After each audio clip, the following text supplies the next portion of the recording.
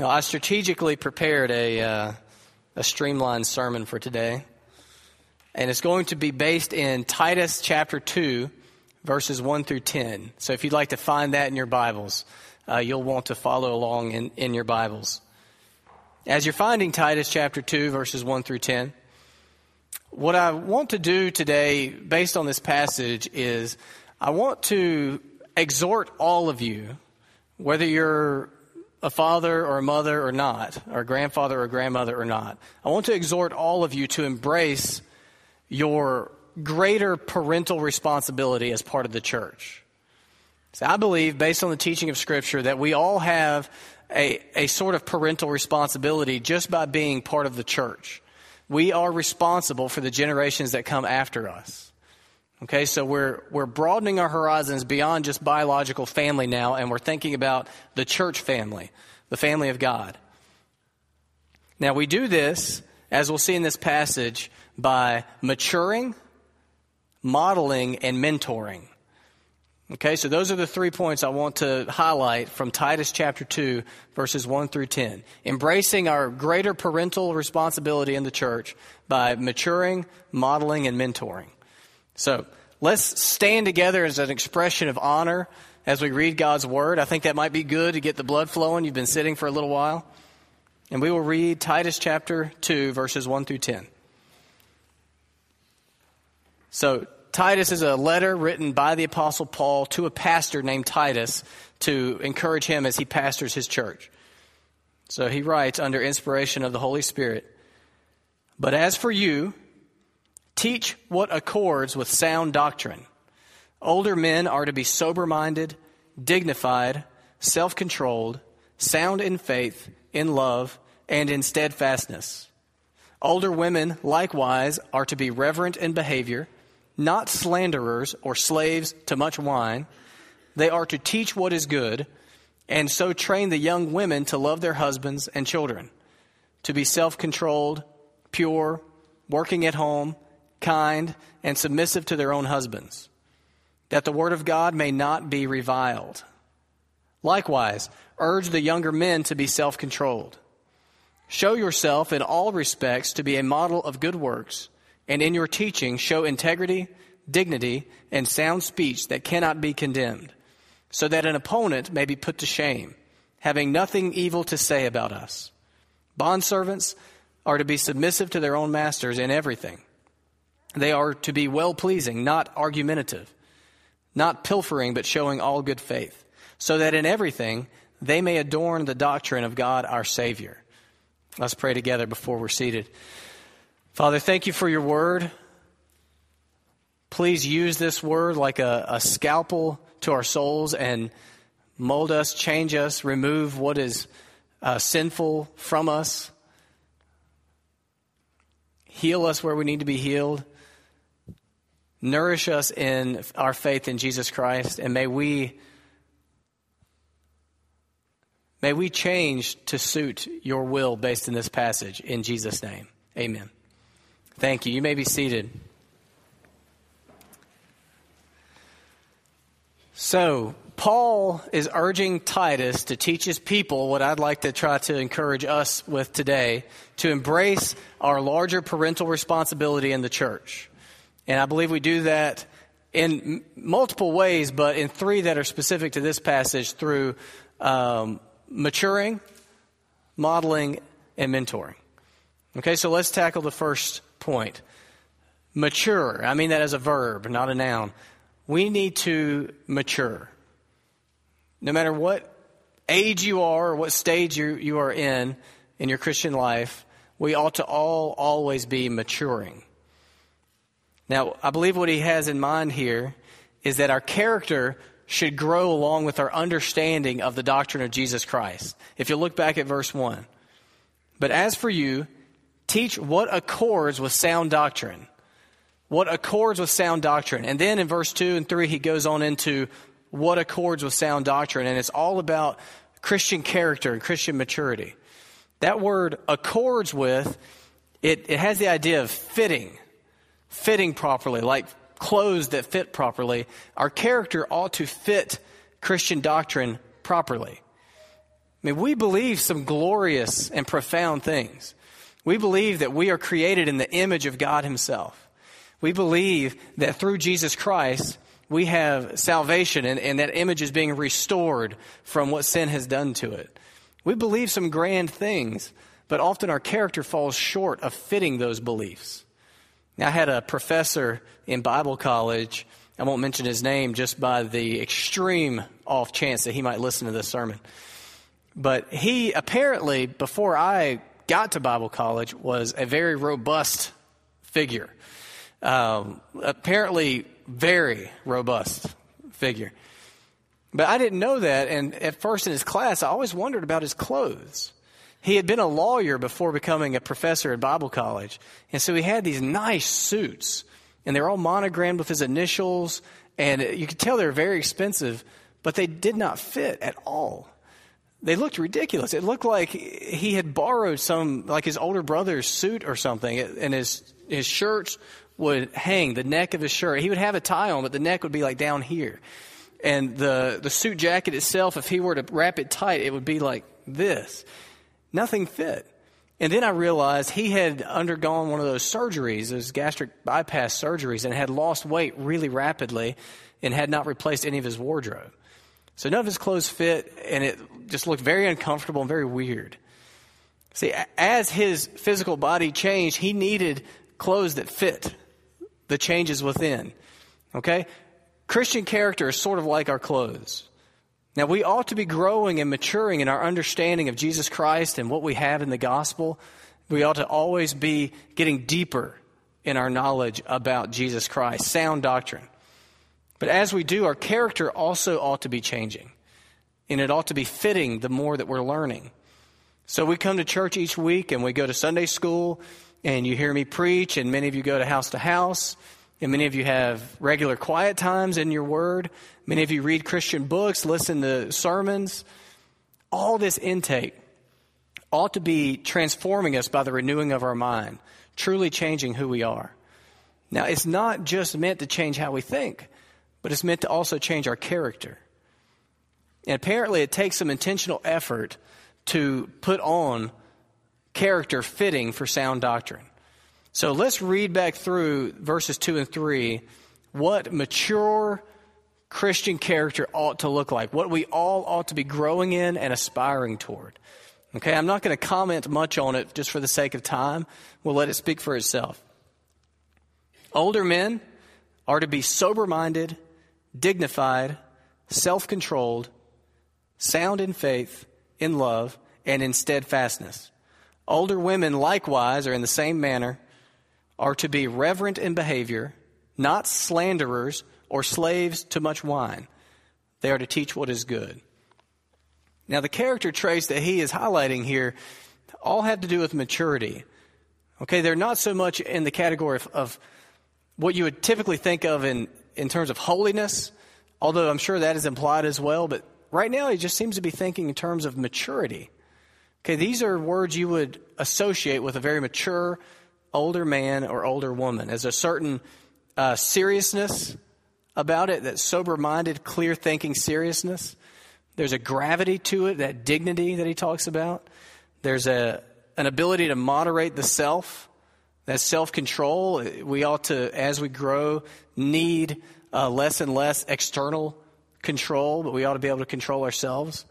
The soundness of faith, love, and steadfastness, that's a sense of everything's more and more and more in good working order.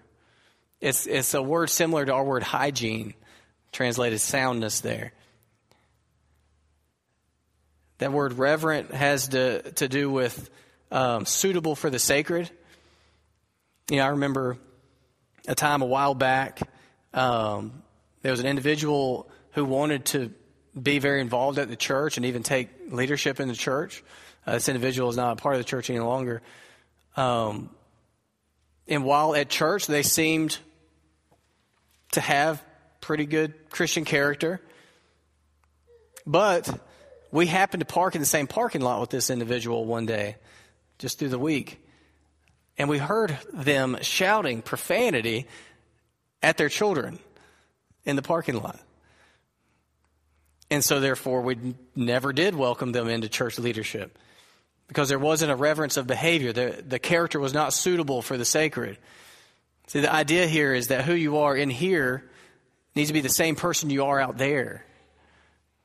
And, you'll hear people say, well, I shouldn't say this in church, but I'll tell you later. Well, if you shouldn't say it here, you really just probably shouldn't say it. We ought to be maturing in our Christian character to the point where who we are out there is the same as we are in here. You ought to live as though a church could fall out of the sky at any moment and you could be in church. Are you acting appropriately? That's the kind of maturity we're after. These character traits that I just read fit Christian doctrine. Now let's move on to the second thing. We need to mature in order to embrace our greater parental responsibility in the church. And we need to model that maturity. We need to model these Christian character traits. I just want to read through the first 3 verses again. And I want you to pay attention for the generational kind of language in there. But as for you, teach what accords with sound doctrine. Older men are to be sober-minded, dignified, self-controlled, sound in faith, in love, and in steadfastness. Older women, likewise, are to be reverent in behavior, not slanderers or slaves to much wine. They are to teach what is good. And then verse 4, and so train the young women to love their husbands. And it goes on to how that ought to filter down into the younger generations. Older men, older women. Okay, he doesn't say, mercifully, I think, old men, old women, older. So you might not think of yourself as an old man or an old woman. I'm only 32 and I can tell you that you are. I'm just kidding. You might not think of yourself as an old man or old woman, but you are always older than somebody. Unless maybe this little guy right here I don't think right now he's older than anybody in the church. You're always older than somebody. There's always a younger generation looking up to you if you're a part of the church. And it's not that they should be looking up to you, it's that they are. They see you as what a Christian of your age looks like. And then it sets their self-expectations for what they ought to look like. You're always older than somebody. I don't think of myself as old, but I know that I'm older. I'm older than I was last Father's Day. I'm older than many people. The Brooks wedding that we had here a few weeks ago, I got to officiate, which means I got to go to the rehearsal dinner. And I was sitting at the rehearsal dinner with Clint and Casey and all their friends. And we were just all talking and getting to know one another. And it turned out one of those guys went to Piedmont High School, and I went to Piedmont High School. So I said, maybe we know some of the same people. When did you graduate? 2010. I graduated in 2000. I'm a decade advanced from him, but sitting there, I felt like we were the same age, and we're not even close. So I'm older. I'm an older man to some. Okay, you are older men and women to many in the church, and you need to act like it. We need to embrace that. We need to see that as a gift and a calling in the church to mature appropriately. We live in a culture that does not really prize maturity. We live in a culture where young men especially are kind of trained to dress and act like kids for most of their adult life. In the church, it ought to be different. Let's embrace this. Let's embrace Christian maturity.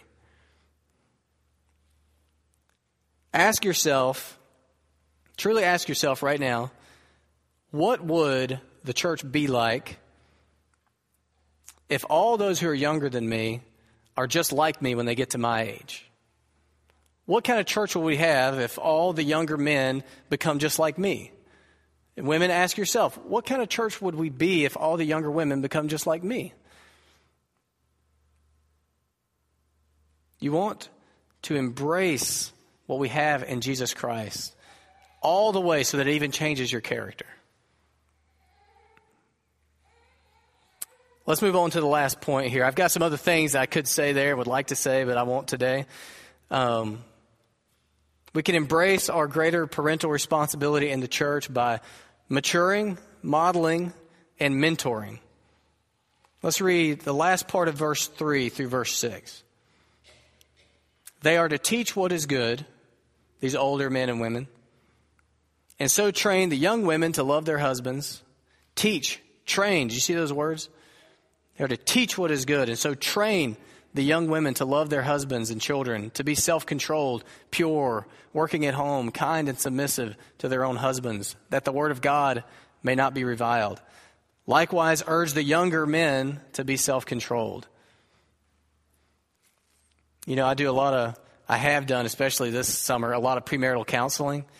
And one thing I would love to do is be able to connect each new couple getting married with 1, 2, 3 very mature Christian older couples that can kind of mentor them. Even if it's just rotate one of you, take a month, and once a month have them over for dinner and just see how they're doing and just see how you can be praying for them. Let them see how you are together in your home. Let them see how you are with your children if you have children.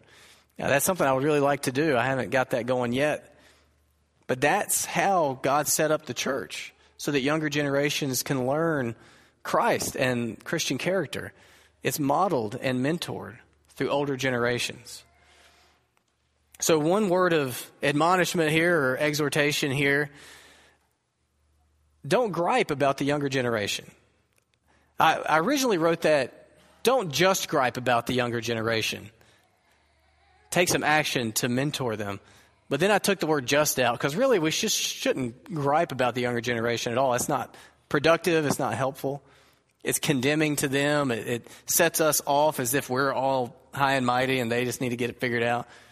They're not going to figure it out without us. The younger generations are not going to figure it out without the older generations taking responsibility for them. Okay, younger generations need the older generations. And again, that's not just for old people. Okay, this is for all of us, because we always have younger people in our lives. I was sitting with someone who is college-aged, that used to be in the youth group, and we got to talking about cell phone technology, and you would have thought that we were two crotchety old men. I can't believe how these kids today are texting all the time, and they don't pay any attention to what's going on in the real world. And he's only like 3 years removed from high school age. So it's already setting in. The changes are happening so rapidly, each new generation is feeling alienated from the generations behind it at a much more rapid rate than it used to.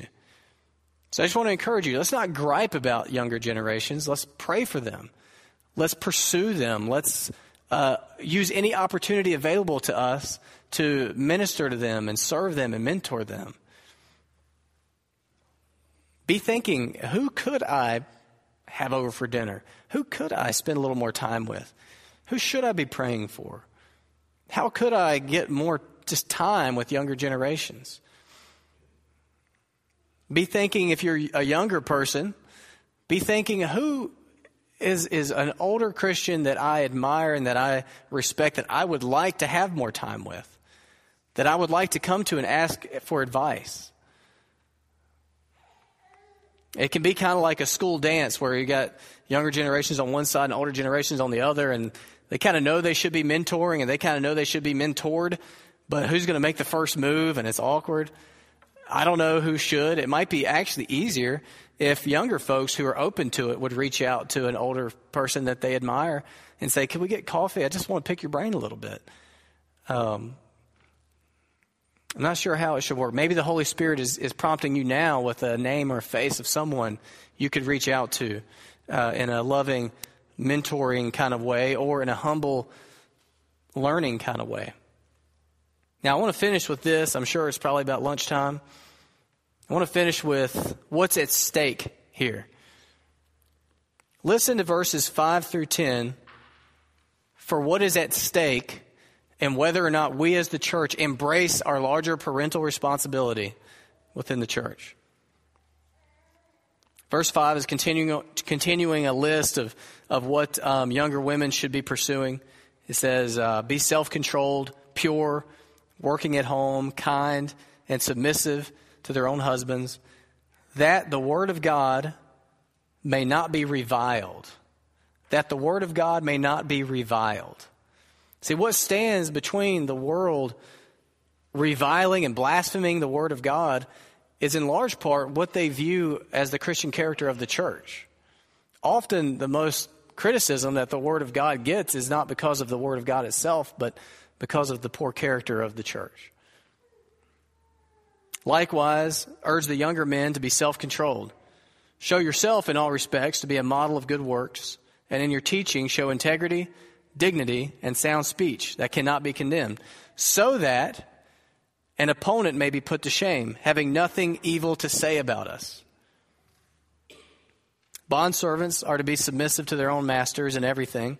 They are to be well-pleasing, not argumentative, not pilfering, but showing all good faith, so that in everything they may adorn the doctrine of God our Savior. So all this Christian character that we need to be getting fitted right and tailored correct to the glorious gospel and the glorious doctrine that we have, it adorns the doctrine of God our Savior. That word adorn there it's like to organize. Have you ever organized your desk at work and how good that looks? Is anybody else like me, and that's like one of the best things in life is an organized workspace? It can also mean decorate. It's just the idea of something that's attractive because it's put together, neatly arranged, and it looks good. Okay? Our character is the adornment of the doctrine of God our Savior to the world. What they see first is the character of the church. Okay, and the way character develops within the church is through intergenerational ministry. Younger people growing to look more like the mature older people in the church. So I think about it kind of like the church parsonage. It sits at the very entrance of our neighborhood. We had some friends selling their house recently, deeper in the neighborhood. And it was a very busy time for me, and I had not been on top of things with my lawn. If you ever drive by the parsonage, you can tell sometimes I'm on it, sometimes I'm not. Sometimes it looks okay. Sometimes it looks like that house from The Burbs. Did you ever see that? And it was one of those times where it looked like that house from The Burbs. And I realized I kind of have a responsibility as the house at the entrance of our neighborhood. You know, if I drive into a neighborhood, I'm thinking about buying a house, and the first house I see looks like the house from The Burbs, it's going to make an impression on me. See, your character is sort of like that house. Your character is what people see first. And in Christ, we have every opportunity in the world to mature into truly godly men and women. And we will mature. It is happening, and I'm so encouraged as I see it happening. And I just want to encourage you to embrace that process. Embrace Christian maturity. It doesn't mean you're getting old. It means you're growing mature, and that's good. If a younger person calls you this week and says, Matt told me to call an old person so that they could mentor me, don't be offended. Be glad, because they must see in you Christian maturity, and that's good. That's really good. That's what we all should be striving for. So let's pray together. Father, I'm so thankful that we get to be a family together. We may be a bunch of misfits, and we are very far from perfect.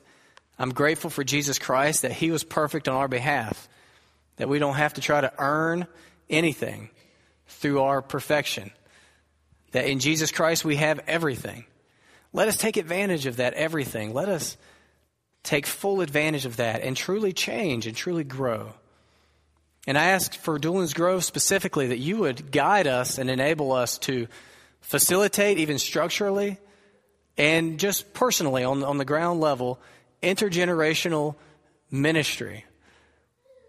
That the mature saints who have followed Christ for many, many years could have a clean link with younger believers. And that your church would be built up through these relationships. In Jesus' name, amen.